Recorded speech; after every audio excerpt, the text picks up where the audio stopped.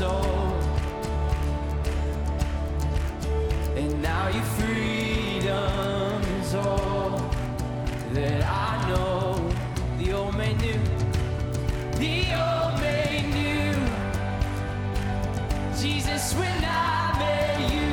Oh, when you called my name, and I ran out of that grave, out of the darkness, into your glorious day. You called my name, and I ran out of that grave,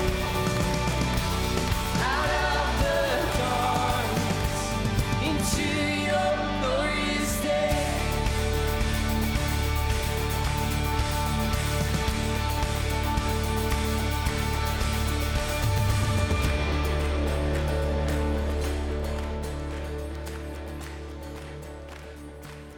Let's sing together, I need it.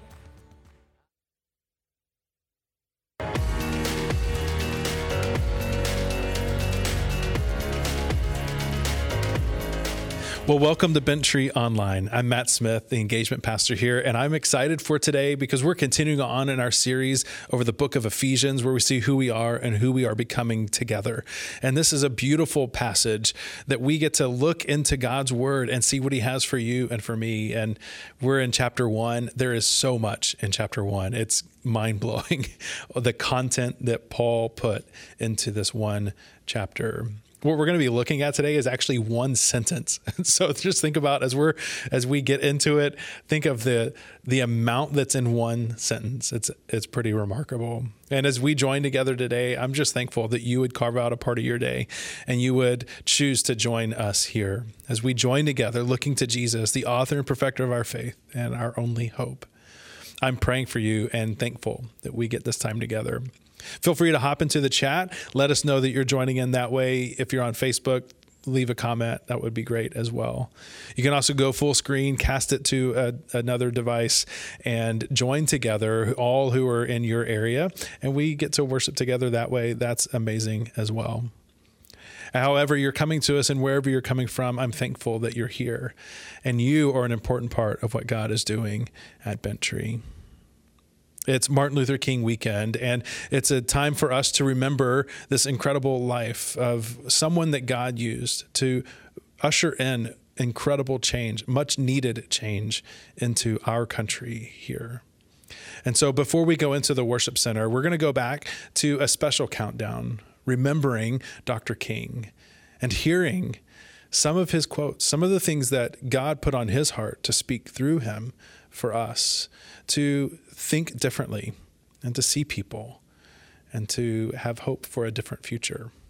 And so as we join together today, let's remember and celebrate who Jesus is and how he used Dr. King to better our country. And then we'll go into the worship center together and worship together. I'm so glad you're here. Now let's go and worship.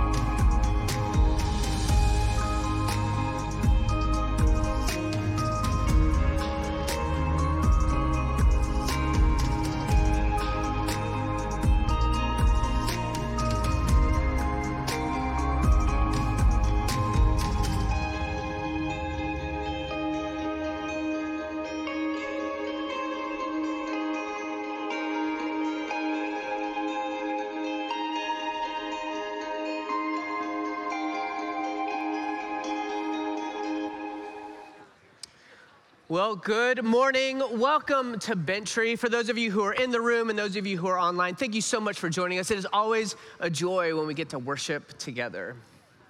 Well, as a church, we stand on the shoulders of many great women and men, one of which is Dr. Martin Luther King. We stand on his legacy, and today we honor and celebrate him and what Jesus did through him.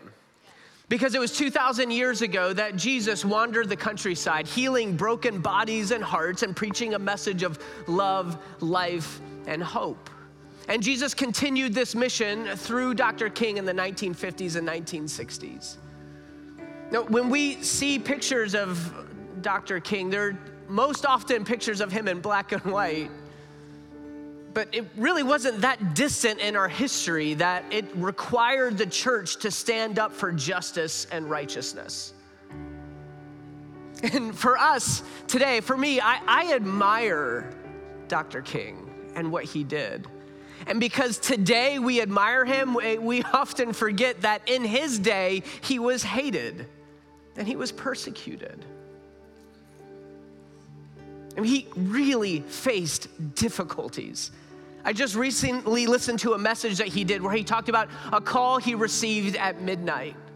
And when he received a phone call, he talked about in this message that there were days where he would get up to 40 phone calls to his house where it was threats on him and his life.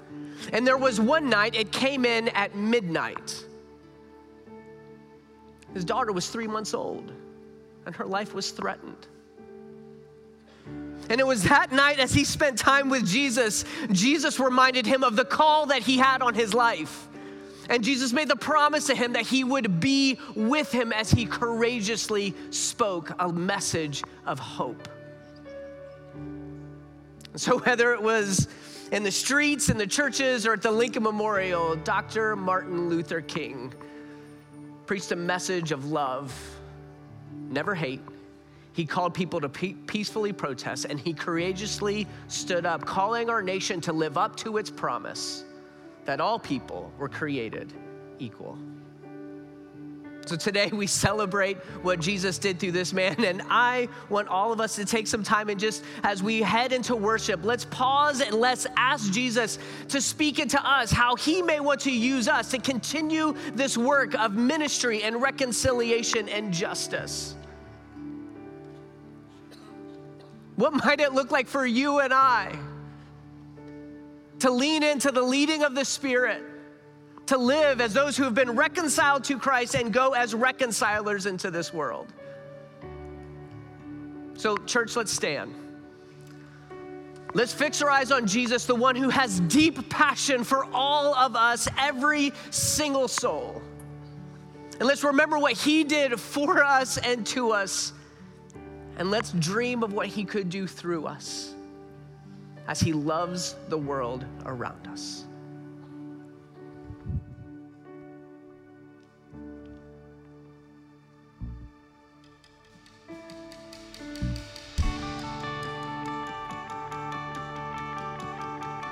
Let's sing the good news of the gospel together this morning.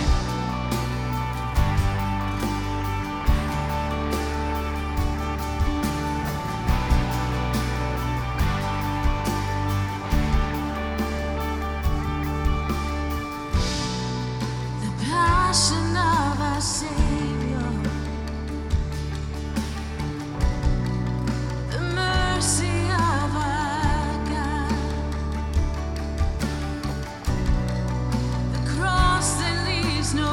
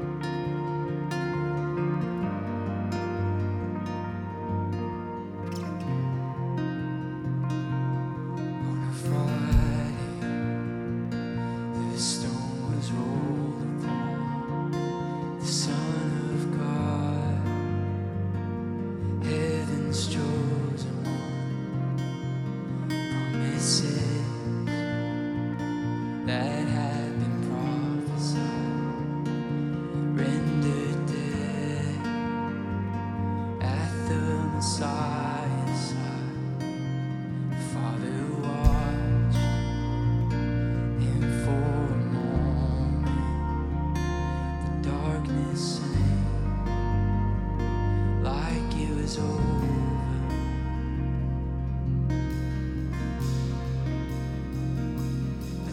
The Spirit that brings the dead to life tore through the door and called the sun to rise.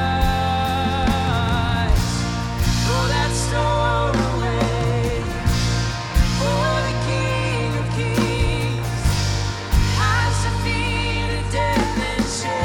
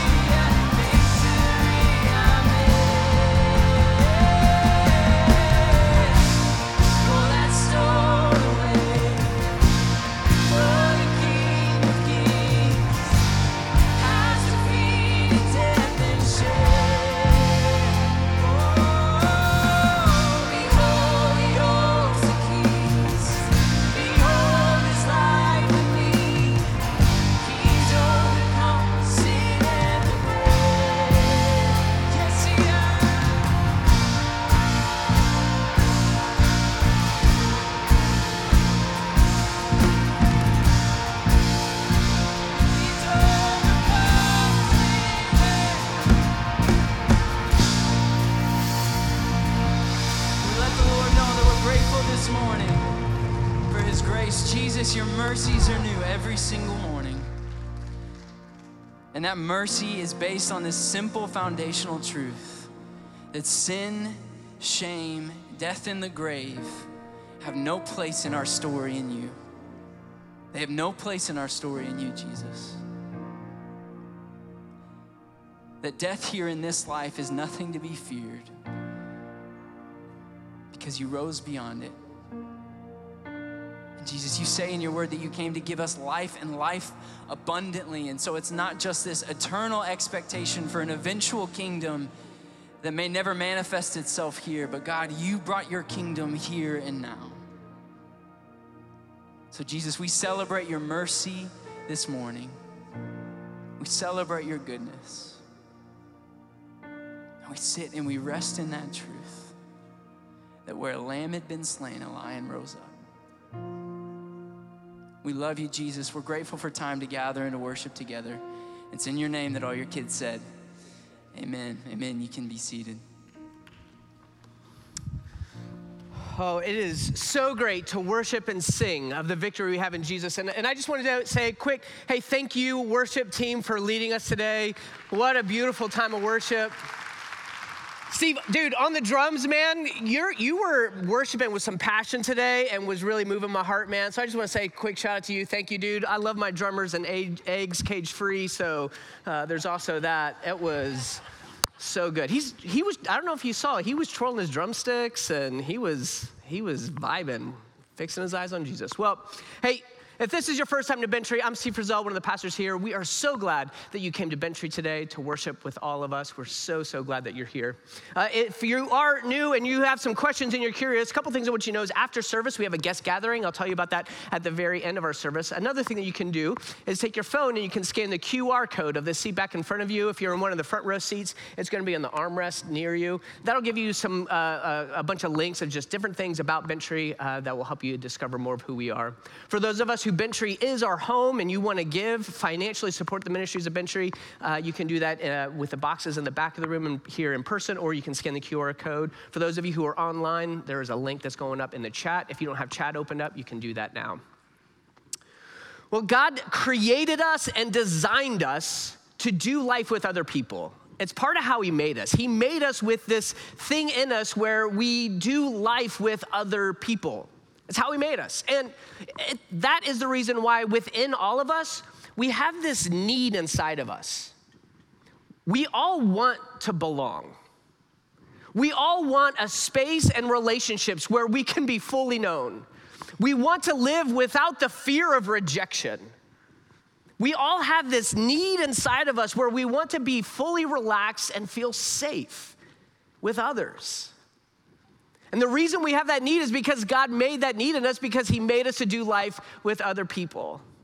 Now, while we all have this longing to belong and we all want deep relationships, we want connection and intimacy with other people, we do have that fear within us though, the fear of being vulnerable. We're afraid of rejection. So we live in this tension often where we want real deep relationships and community, but we also have this fear of being vulnerable and what happens if I really truly relax around other people. And so there's this tension that we all feel in different seasons. And here's what I want to encourage all of us to consider today, is pushing back or pushing past that fear of being vulnerable and stepping into relationships and community within a faith community here at Bentry. We have a variety of groups and classes and all kinds of ways where you can experience belonging with others as you go through your journey in faith and discovering Jesus in your life and him. So for me, I feel the tension of, can I really be myself? Do I really want to be vulnerable? But I also feel the thing of, I really want to be in community with others. And so I've seen that when I do push beyond that fear, it's always worth it. I'm in a small group. We have a life group that we're in, meets at our house. And I love when Thursday nights roll around and I get to spend time with the people I'm in community with. A lot of times when we think of groups, we think of life groups because you've probably heard about that. Maybe you've been at a church that's done that. Maybe you've done it here. We would love for you to step into a relationship. And it could be within one of our life groups. But we also have a variety of other different types of groups and classes. We have support groups that really meet very specific needs. And we have classes that cover various different topics. A recent class that I went through was a class called Let's Talk Race. It was a 5-week class that helped me discern and understand more of the tension that there is ethnically in our community and in our world, and helped me understand more of what it looks like for me to live out what we see in Ephesians chapter 2, to live as a reconciled reconciler. It equipped me with more understanding and a way to listen and a way to step into hard conversations.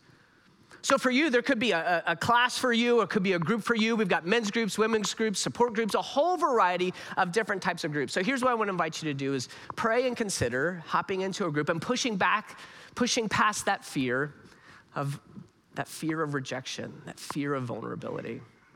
If you're interested in a group, again, you can scan that QR code and it'll give you some information there. We can get all kinds of things around groups there. Or if you want to talk to somebody and you're here on campus in person today, out in our lobby, there's that big green banner that says sign up today. We'll have some of our staff and pastors underneath there later today after the service, and you can connect with them and ask them any questions that you have. Well, as we start our sermon here in a moment, we're going to be in Ephesians chapter 1, verse 3.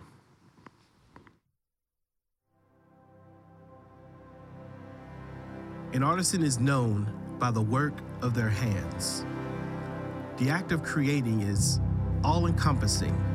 It's physical, mental, and emotional, with care and intention focused on every move to coax what was just an idea, a sketch, a plan, out of the immaterial and into reality.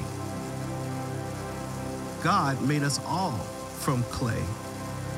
And that same compassionate tenderness, that same gritty, determined vigor is directed at and infused in us. We are all materials in the Master's hands, and He is patiently refining, cultivating, and attuning us to His dynamic, purposeful design.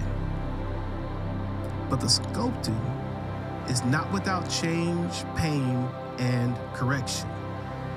Like wood must be carved and leather softened, we have to submit ourselves to the process of being recreated and trusting ourselves into our Father's hands and believing that our lives in those hands are far better works of art than anything we could create on our own.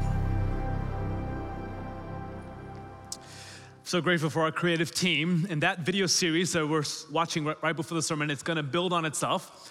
And there'll be a pretty sweet moment at the end when you get to see the whole picture.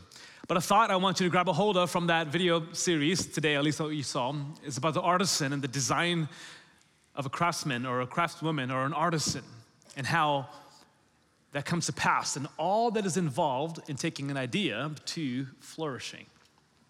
There was a woman by the name of Hetty Green who lived towards the end of the late 19th century. And here's a picture of Miss Green, and she's unique because she was one of the first wealthiest women in the world. Oftentimes in the late 19th century, most wealth belonged to men, but she was an investor on Wall Street and had incredible wealth. In fact, they say she earned sometimes up to $200,000 a day. It's a lot of money. In fact, the city of New York would often come to Hetty Green to get loans when the city was struggling to stay afloat. She was incredibly wealthy. But what's fascinating about Hetty Green's story is that though she was one of the wealthiest people in the world, she actually lived in poverty. She was nicknamed America's Miser, M-I-S-E-R, meaning though she had a lot of money and wealth, spent as little as possible. She was so frugal, actually so incredibly cheap. She wore only one dress until that black dress, this is what she wore. That black dress literally was so worn out, she couldn't wear it any longer. In fact, they say that she would only wash the dirtiest parts of her garment because she wanted to save money on soap. In the winter in New York City, she refused to turn on heat because she didn't want to pay for the electricity bill. And she would cook her oatmeal with cold water only. It's told that her son once got a leg injury, and she spent all night, this wealthy woman in New York, all night looking for a free clinic. And hours later, by the time she finally found a free clinic, they had to amputate his leg because it had become so infectious. Historians write about her, this mystery, this incredibly wealthy woman who lived in poverty. Now, it is a good idea to not spend money you don't have. And maybe that's all the resolution you need in 2023, okay? Don't spend more money than you have. But sometimes I think what may be worse than trying to spend money we don't have is having unlimited resource and not being aware of it. It's to be incredibly wealthy like Hetty Green, to have everything at your disposal and either not be aware of it or not use it. to not enjoy it, to not cherish it, to not use it for your good or the well-being of others around you, to have everything given to you and not realize it. Last week we began a message series going through the book of Ephesians. And we're discovering in this book who we are and who we are becoming. Now last week we began to unpack through verse 1 and 2 who we are as saints in Ephesus. Saints of God in wherever city or town you live in, you are a saint of God. Now, part of what made Ephesus unique was that some of the largest banks all across Asia were in Ephesus. Ephesus was a port city that was on the coast of modern-day Turkey, right along the Mediterranean Sea, and it connected trade from North Africa, all of Europe and Asia Minor. So it was the center of commerce. The current-day Wall Street was placed there in Ephesus. People made a lot of money in Ephesus. I think it's fascinating that in the letter of Ephesians, Paul uses so many financial terms like down payment, inheritance, riches, because he's writing to a group of people who are familiar with those terms, and yet he does not want these early believers, or you and I, to live in spiritual poverty. He wants us to realize the incredible riches of grace that have been given to you. He does not want us to be like Hetty Green spiritually, who have received this deposit of riches in God by the power of His grace, privileges because we are positioned in Christ, and yet never withdraw from a spiritual bank account. So today I want to invite you to turn to Ephesians 1, and we're going to be in verse 3 to 14. And these, for us in the English Bible, there are 11 verses. But in the Greek, this section of scripture is one long sentence. It's actually a run-on sentence, one super long sentence. Because I think as Paul thought about all of the spiritual blessings we have in Christ, he ran out of words. He didn't run out of words. He ran out of breath. 257 words in one sentence. It's as long as the Gettysburg Address in one sentence. I think he would have preached fast, so I give myself the permission to preach a little quick, because he didn't run out of words, he ran out of breath. But Paul, while in prison, begins to think about the spiritual blessings he has, and notice his response and what he invites us to, this statement of praise and worship, thinking about our spiritual riches in Christ. Paul begins by verse 3 saying, "Blessed is the God and Father of our Lord Jesus Christ, who has blessed us with every spiritual blessing in the heavens in Christ." Blessed be God, worshiped, praised, lifted up be the God and Father of our Lord Jesus Christ. Why? Because He has blessed us with every spiritual blessing in Christ. Out of all the blessings we have in life, what's better than financial blessings, physical, familial blessings? It's our spiritual blessings. But if you're like me, maybe you spent at the end of 2022 thinking about all the blessings, and oftentimes, we often think of the spiritual blessings maybe on the last of the list. We may think about our job or family or promotion or the gifts we get to experience. But yet Paul is saying the greatest blessing that you've already received, one you could not have attained on your own, is your spiritual blessing. It's what you already have in Christ. You are so blessed with everything unimaginable in Christ. And sometimes I think we lack passion in worship because we don't quite realize how blessed we are in Christ. Or we might have convinced ourselves that all of the spiritual blessings aren't good enough and we need more. And either way, whichever camp you land in, we may run after lesser blessings in the world. Blessings of the world giving you approval and significance and title and validation because we haven't quite understood or appreciated the blessings we already have in Christ.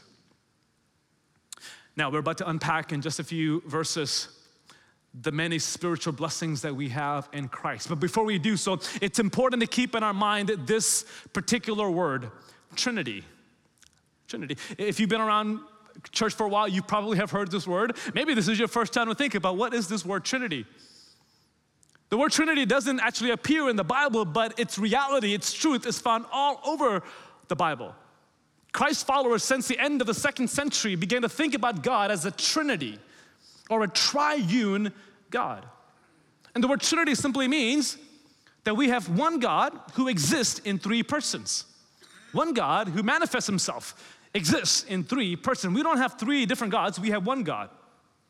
And we don't have one God who changes forms and becomes 3 different people. No, he is one God, uniquely forever existing in 3 persons. So the persons of the Trinity are God the Father, God the Son, and God the Holy Spirit. The Father, Son, and the Holy Spirit. And they are all equally God, one in essence, glorifying each other, and unique, distinct in persons. Now, this is important to keep in our mind as we go through this passage, because as Paul begins to outline our spiritual blessings, he does so in respect to each persons of the Trinity.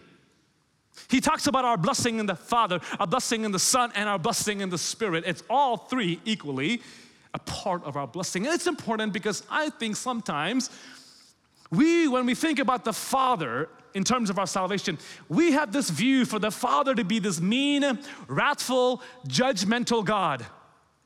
He's not loving, he is cruel, he is wrathful, he's judgmental. And then we think of Jesus as being this heroic Savior.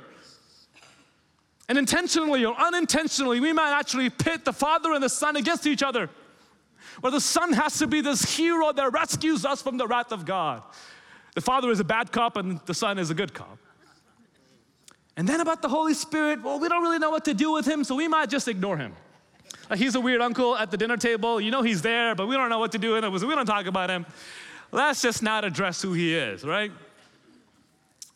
Well, to remove any person of the Trinity is to put our whole salvation in jeopardy. You need all 3. All 3 are equally involved. All 3 are equally invested. And they are critically needed for us to be saved. You remove one person within the Trinity and we cannot be saved. All 3 are critical to our spiritual blessing, to our salvation. So if you're taking note, you can write these 3 words as we think about the role of the 3 persons of the Trinity in our salvation. The Father is the architect of our redemption. He architects our redemption. He plans, he chooses, he designs the plan of our salvation. He architects our salvation. The Son administers our salvation. He carries out the plan of the Father. He executes the plan of our salvation.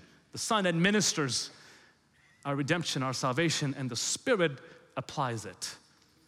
The Spirit personally, individually applies it to you. The Father architects, the Son administers, and the Spirit applies.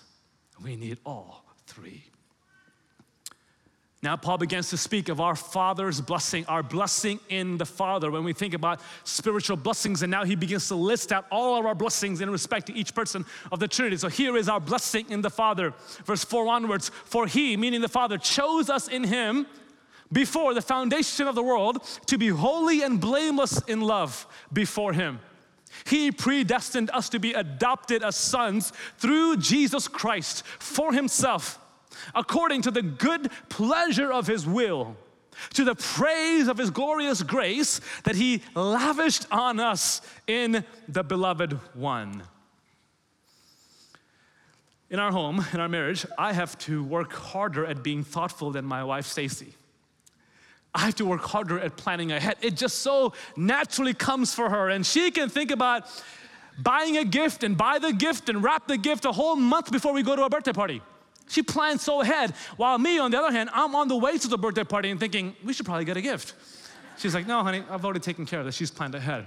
Last night she came home having already bought all of the Valentine's Day gifts for Liam's classmates. And I haven't thought about Valentine's Day since last February the 14th. Gentlemen, we are less than a month away, and your wife is probably already thinking about Valentine's Day. But we should be planning ahead, thinking ahead about those that we deeply love. And Paul says here that the Father chose you and I in him when? Before the foundation of the earth was laid. Wow, think about how far ahead he planned for you. Because he loved you so much, he wanted to choose you. It brought great delight to him. He planned ahead and chose you before the foundation of the earth were laid. You know what that means? That means even before humanity committed their first sin, the plan of God to save humanity was already in motion. Isn't that mind-boggling? That the triune God held a council in eternity. And they not only conspired, thought about, considered how to create you and I, but how to save you and I. It was already set in motion before the foundation of the earth were laid. That's why when Adam and Eve commit their first sin, in Genesis 3:15, the Father comes to them and He doesn't create a plan of how to save them. He simply tells them the plan. The seed of the woman would strike the head of Satan, and Satan would bruise his heel. The cross and the crucifixion, thousands of years before it happened, was already set in motion. Before we even needed to be saved, God planned ahead. He thought of you and chose you.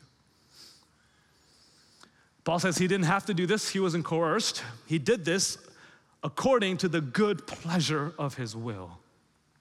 The good pleasure of His will. When we think about pleasure and delight in the world, we may look at the sun and the moon, the galaxies, the expanding universe, thinking that's what gives such great delight and pleasure. Maybe the macro nature of the world or the micro details of the world. Wow, we are filled with astounding wonder.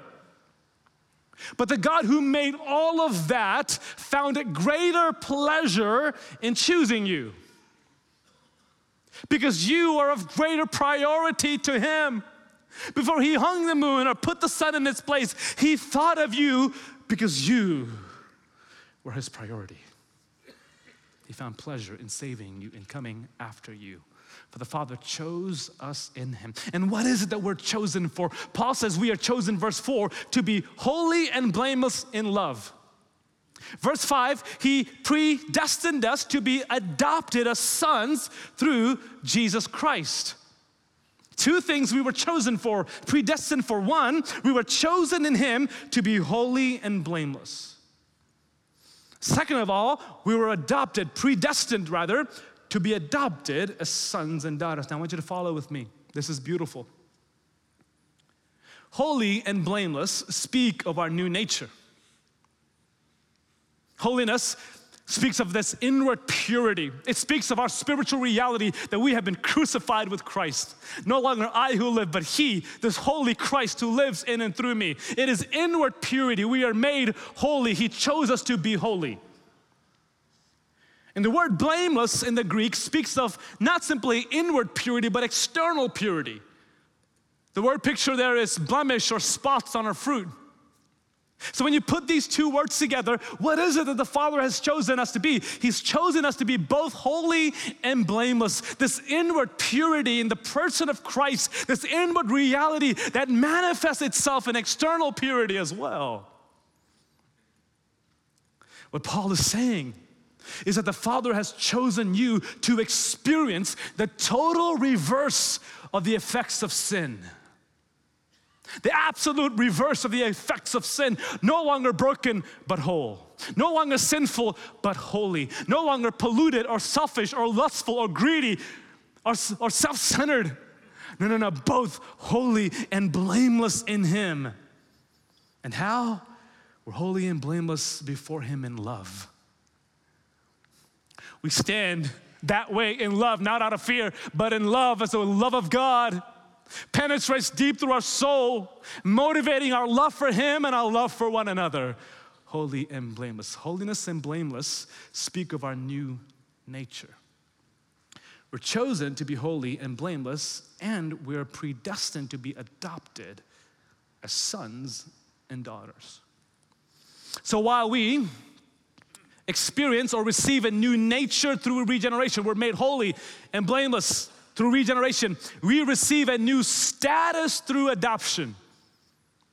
You don't just get a new nature in Christ, you receive a new status through adoption. This is fascinating because it is this status that we now have in Christ that brings us to a better position than even Adam and Eve before the fall. Because we don't just return to the nature of holy and blameless. No. We now are adopted to a new status through adoption. Now follow with me. In ancient times, the term adoption didn't just speak to adoption for rescuing a child, it spoke to adoption as a legal change of status. That it wasn't just children or babies who were adopted, it was grown people. And a wealthy family in first century Rome could choose to adopt an adult male either because they didn't have biological children to pass on their inheritance and estate, or because they didn't trust their biological son or daughter to take on their inheritance or estate. Feel sorry for those kids. So they could pursue this journey of adoption where they would adopt a male adult in those days to receive a legal status change. And the moment they were adopted, that adopted son would be fully able to claim legally the rights, the position, the possession, the inheritance, the authority, the privileges that came with being an adopted son. So everything that his adopted father had, he now has. It was a change in status, a legal status. And according to Roman law, a father could deny rights to a biological child, but if that father had adopted a son, the rights to that adopted son could never be denied. Meaning, you had more security as an adopted son in first century than even a biological one. So see the parallels here. God chose us, giving us a new nature, but he also predestined us to be adopted, to give us a new status. And there on the cross, Jesus, the only begotten Son of God, the rightful Son of God, he is crucified. He is forsaken so that we could be accepted. And there, Jesus is treated in a way we deserve to be treated, so that for the rest of our lives, we could be treated in a way that Jesus deserved to be treated. We are now given not just a new nature, but a new status, going from foreigners to family, enemies of God to children of God, outside of God's grace, now one with him in the beloved. And Father, for the rest of our lives, sees us on the account of the righteousness of his Son, Jesus. So in God, you have rights that you didn't have before. You have privileges, a status, a position in Jesus we didn't have before. Not just a new nature of being holy and blameless, but a new status, change given to us on the account of Christ. This is what Paul says in Romans chapter 8, verse 15. For you did not receive a spirit of slavery to fall back into fear. That's what the old status gave us, fear.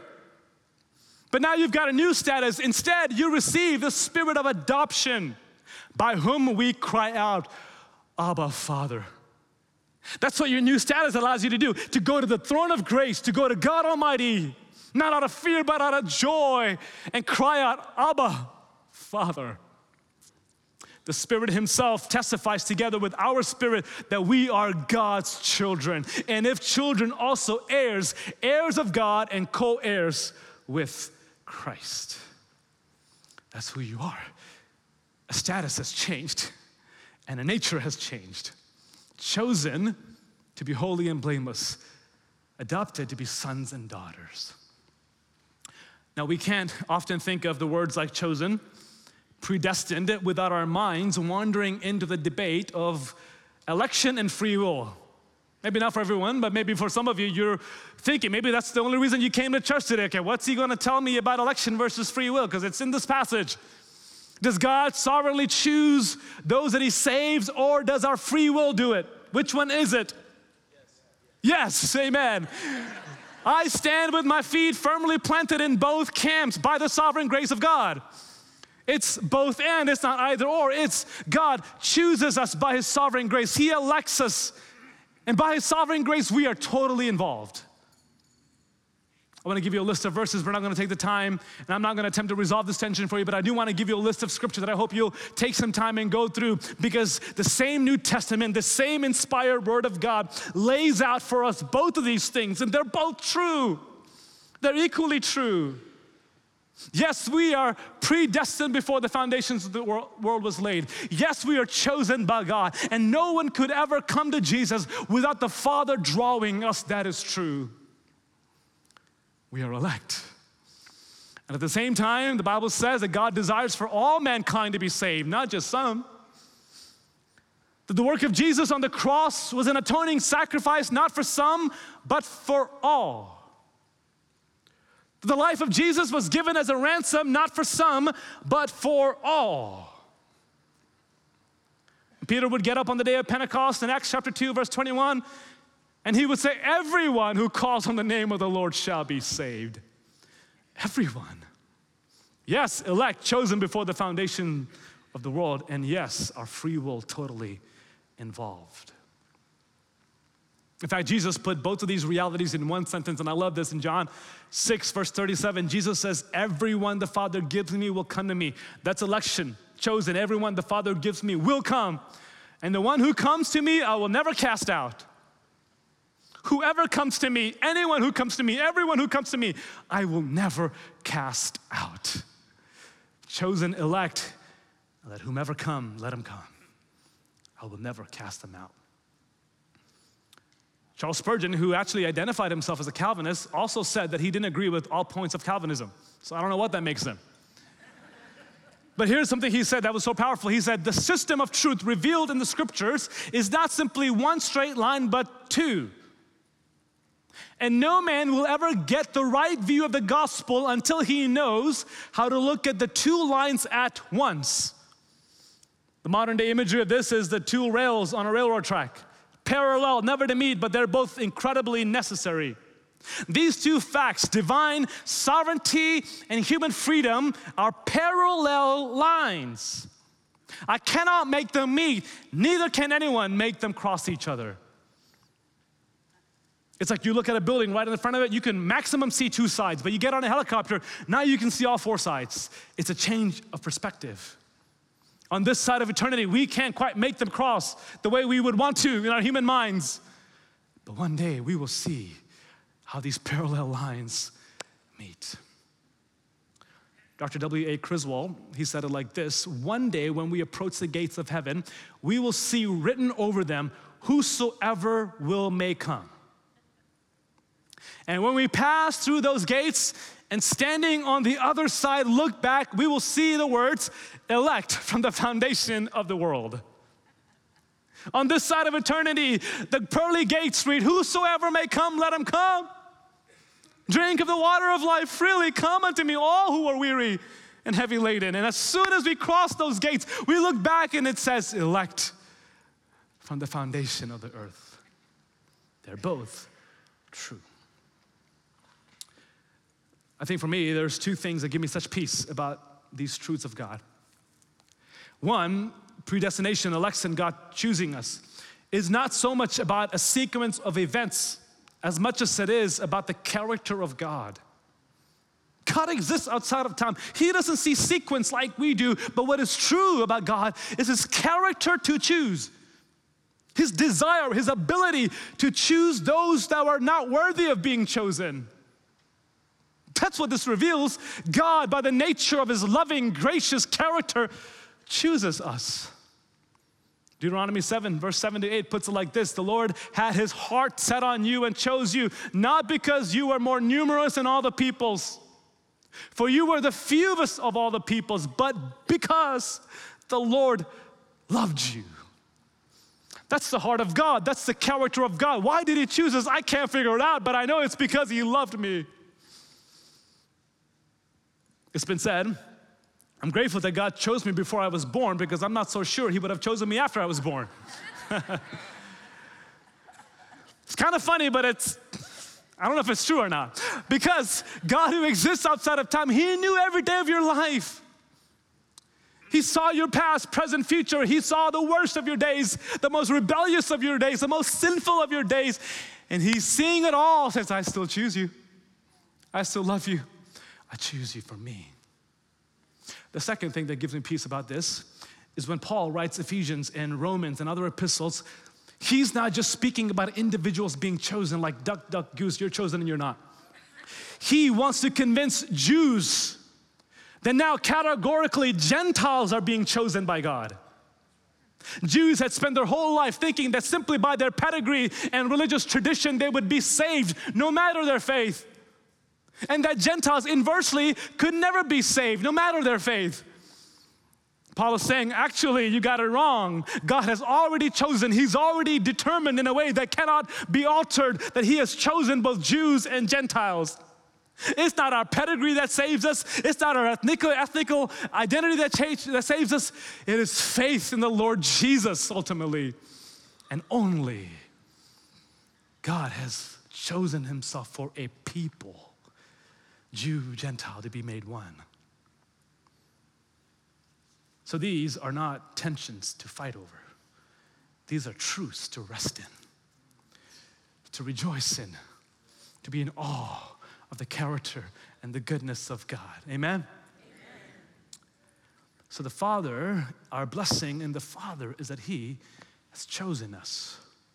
And now, Paul will say, how is it that he's chosen it? And he begins to give us our blessing in the Son, in the Beloved, in Jesus. So if the blessing of the Father is we are chosen, we are adopted, here is the blessing in the Son, verse 7 onwards. In him, in Jesus, we have redemption through his blood, the forgiveness of our trespasses, according to the riches of his grace that he richly poured out on us with all wisdom and understanding.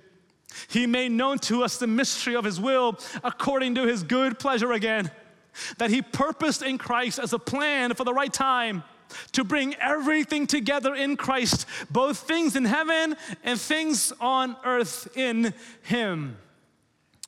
In him, we have also received an inheritance because we were predestined according to the plan of the one who works out everything in agreement with the purpose of his will, so that we who have already put our hope in Christ might bring praise to his glory. I want you to underline the word redemption, or highlight it in your Bible, the word redemption. In the Old Testament and in the New Testament, redemption simply meant deliverance by the payment of a ransom. Deliverance, freedom, by the payment of a ransom. In the Old Testament, if a prisoner was captured and put in prison, or a slave wanted to be free, the only hope was for a near kinsman or a relative to come by and pay the price of their freedom, a ransom. That's the only way that a prisoner or a slave could be set free, for someone to pay the price, because they couldn't earn the price. They had to be able to pay the price of their freedom. And this is what the New Testament writers are describing, that Jesus would come and he, through his blood, would pay the high cost of our freedom. That he in his life would be the price of our ransom. The Bible teaches that the whole world at one point were in bondage to sin. That we were in bondage to Satan, to sin, and to the effects, the consequence of our sin. Someone had to pay the price, and no matter how hard we tried, we couldn't pay the price. Why? Because God didn't just require goodness, he required perfection. And we all fell so short.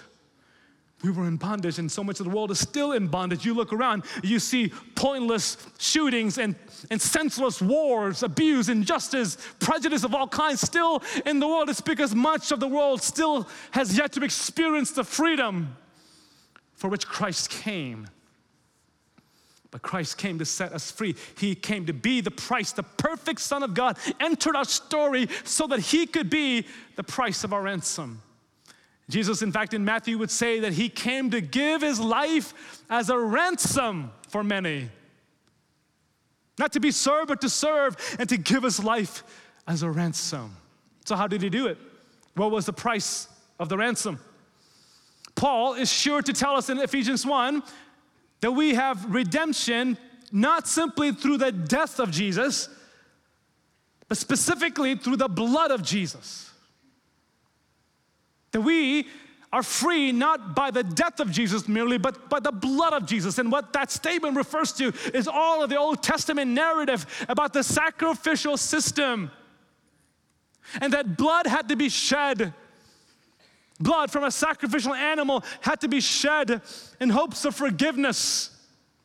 And now, Jesus didn't simply come as a martyr to die for us, but he came to be a sacrifice for us. He's not simply a benevolent martyr No. He is a sacrifice who would by his blood save us and redeem us, because only his blood was sufficient to redeem us.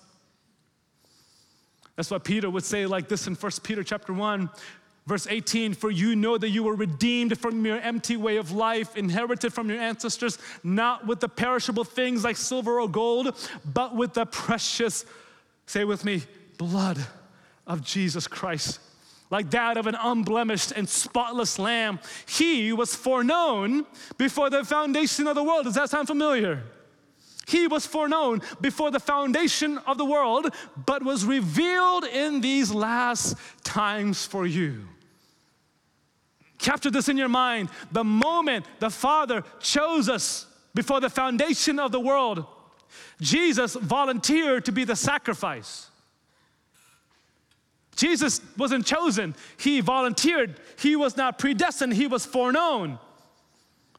Because the Son knew that the plan of the Father's plan of salvation for us couldn't be achieved without the perfect offering of his own blood. So when you were chosen before the foundation of the world, Christ volunteered. He said, I'll go. I'll pour out my blood, my perfection, so that humanity could be saved. So that's what he did. On the cross, he would pour out the last ounce of his perfect blood, spotless, without blemish, as the price of our redemption. And here's the thing, if you were to be bought back from God or bought out of the hand of God, something more valuable would have to be given than the blood of Jesus. Something more precious would have to be offered. Something more pure would have to be offered. But friends, can I tell you, there is nothing more powerful, nothing more precious, nothing more valuable than the blood of Jesus. Therefore, your freedom is secure because our Father has already paid the highest price, the blood of his Son. Your freedom is absolutely secured in him. In him, we have redemption through his blood and the forgiveness of our sins. How? According to the riches of his grace. Paul doesn't say that God gives us forgiveness out of the riches of his grace, but according to the riches of his grace, and that's a world of difference. You don't want a wealthy person like Jeff Bezos or Elon Musk to give you out of their riches. You want them to give you according to their riches, don't you? According to their riches, there's a world of difference. There was a little boy who went to the grocery store with his mom, and they were at the counter to check out, and at the counter was a jar of candy, and there was a sign on the jar of candy that says, please take a handful of candy for yourself. So the boy and his mom are at the counter, and the clerk says, son, you can have a handful of candy. And the son said no. It shocked his mom. It shocked the clerk. So the clerk said, son, you don't want a handful of candy? He said, sir, could you give me a handful of candy? So the clerk was so kind and benevolent and gave him a handful of candy. So they go on the way home, and the mom was puzzled and said, son, you've never refused a handful of candy. Why did you say no? Of course, you know where this is going. He looked at his mom and said, it's because his hands were bigger than mine. His hands were bigger than mine. He gave according to the size of his hand, not according to the size of my hand. Jesus forgives us according to the riches of his grace. Meaning that we don't receive forgiveness based on our capacity to grab a hold of it. We receive forgiveness based on his capacity to give it. And it's incalculable, it's limitless. Aren't you glad for the riches of God's grace, according to which he pours out day after day, for past, present, future, he keeps dishing out grace upon grace, unlimited. Now there is this third blessing that we're going to pick up next week. Blessed in the Father, blessed in the Son, and Paul says we are also blessed in the Spirit. What is the blessing of the Spirit? In him, verse 13, you were sealed with the promised Holy Spirit when you heard of the word of truth, the gospel of your salvation, and when you believed. The Holy Spirit is the down payment of our inheritance until the redemption of the possession to the praise of his glory. When you believed, you were sealed with the Holy Spirit. And we're going to jump into this next week. Now, I don't think this is talking about that one moment when you received the Holy Spirit. This is talking about an evidence that you belong to God, an identifiable evidence that you are authentically the child of God. It speaks of our permanence in Christ, the visible nature of the joy of the Spirit, the boldness of the Spirit, the life of the Spirit working in and through you. You were sealed by the Holy Spirit in Christ. I was thinking about what is it, God, we can take home from this list of passages in the scripture, and I came across a Hebrew word, deyunu. Deyunu. And this is actually not just a word, it's a song that's sung by Jewish families around the time of the Passover. Deyunu, and this word simply means it would have been enough. So what Jewish families will do at the Passover time is they sing the song, and the verses of the song go through the whole story of the Jewish people. And the essence of the idea is that even if God never did anything again, deyunu, it would have been enough. So I'm going to read a few lines for you. If he had brought us out of Egypt and had not carried out judgments against them, deyunu, it would have been enough. If he had carried out judgments against them and not against their idols, deyunu, it would have been enough. If he had destroyed their idols and not smitten their firstborn, deyunu, it would have been enough. If he had smitten their firstborn and not given us their wealth, deyunu. If he had given us their wealth and not split the sea for us, deyunu. If he split the sea for us but had not taken us through the dry land, deyunu, it would have been enough. If he had taken us through the dry land and had not drowned our oppressors in it, deyunu, and it goes through the whole story of their journey to the wilderness and receiving manna, receiving the Torah, receiving the promised land, and living in the promised land and living in the temple. But the idea is he's done so much that if he never did anything again, it would have been enough. Deyunu. So this week, as you are tempted by the world to keep pursuing titles and validation and blessings, lesser blessings, may this phrase creep up in your heart, deyunu, he's done enough. If you never have another answered prayer, deyunu, it would have been enough. If you never experience another blessing in life, deyunu, it would have been enough. Isn't it enough? Notice our blessing through the passages we read. In Christ, because of him, we are so blessed. And here is our blessing. We are chosen. We are holy. We are blameless. We are loved. We are adopted. We are sons. We are daughters. We are redeemed. We are forgiven. We have an inheritance. We are sealed and secured forevermore, church. Amen. Isn't it enough?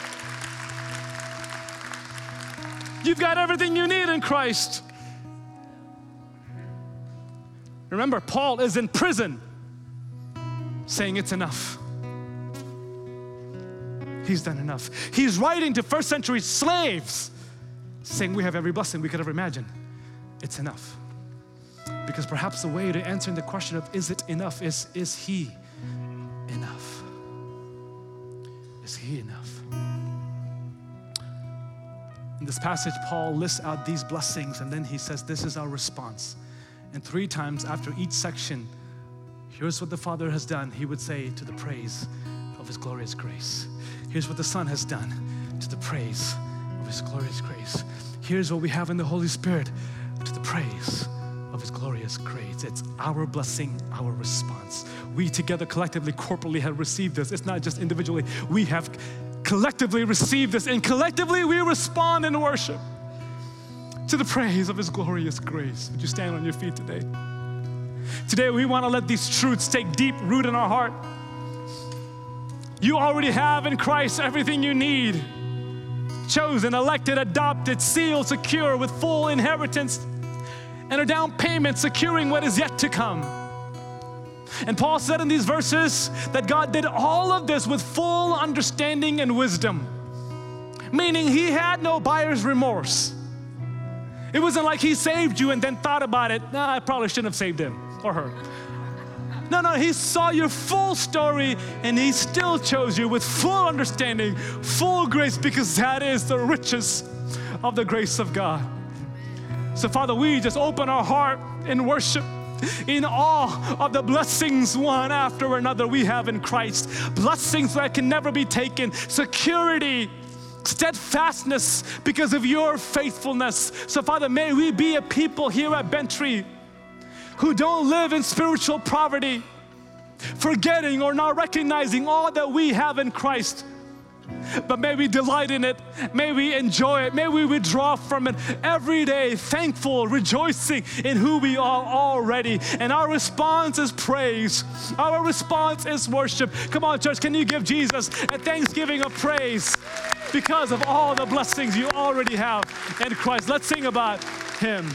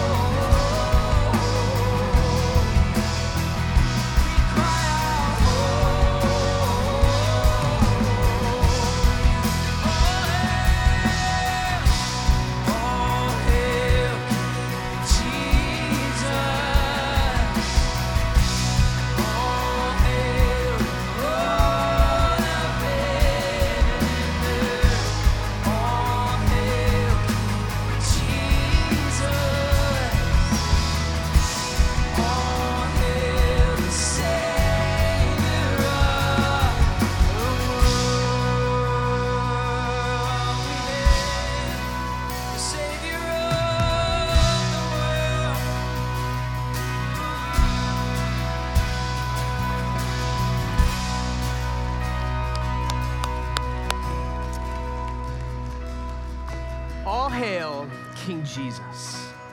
He's the one that's holy and he's the one that's redeemed us. He's the one that laid down his life and washed us with his blood. Let's let this powerful truth of what we looked at today, that we really have received every blessing in the heavenly realms through Christ Jesus, let's let that actually change the way we live today.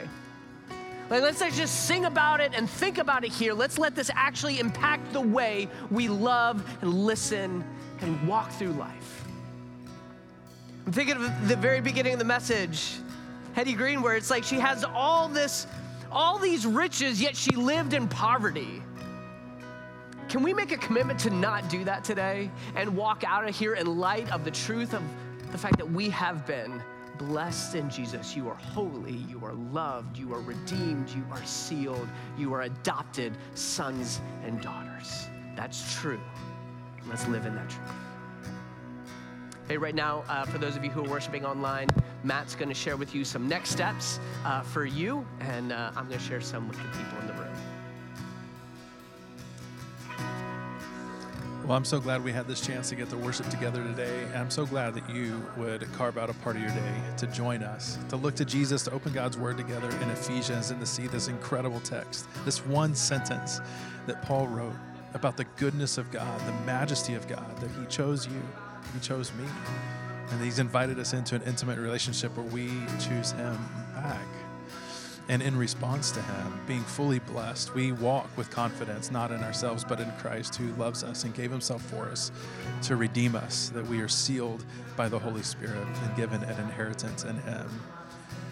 And I would love for you to spend some time this week connecting with people in your area, sharing with them what God's been teaching you, what God's been doing with you online, and share with it offline, that you would just let people know as you are experiencing who Jesus is, you allow him to flow through you to share his life and love with the people around you. We have sermon questions ready that if you would like to continue the conversation we began, you can continue that on in the groups that you're with, that you have. You could share the service with friends and family and then continue the conversation that way as well. I'm so glad we had this chance to worship together, and I can't wait for us to do it again next week as we look back in the book of Ephesians next week to see what God has in store for you and for me, to see who we are and who we are becoming. I'm praying for you and can't wait to worship again together next week. We'll see you then.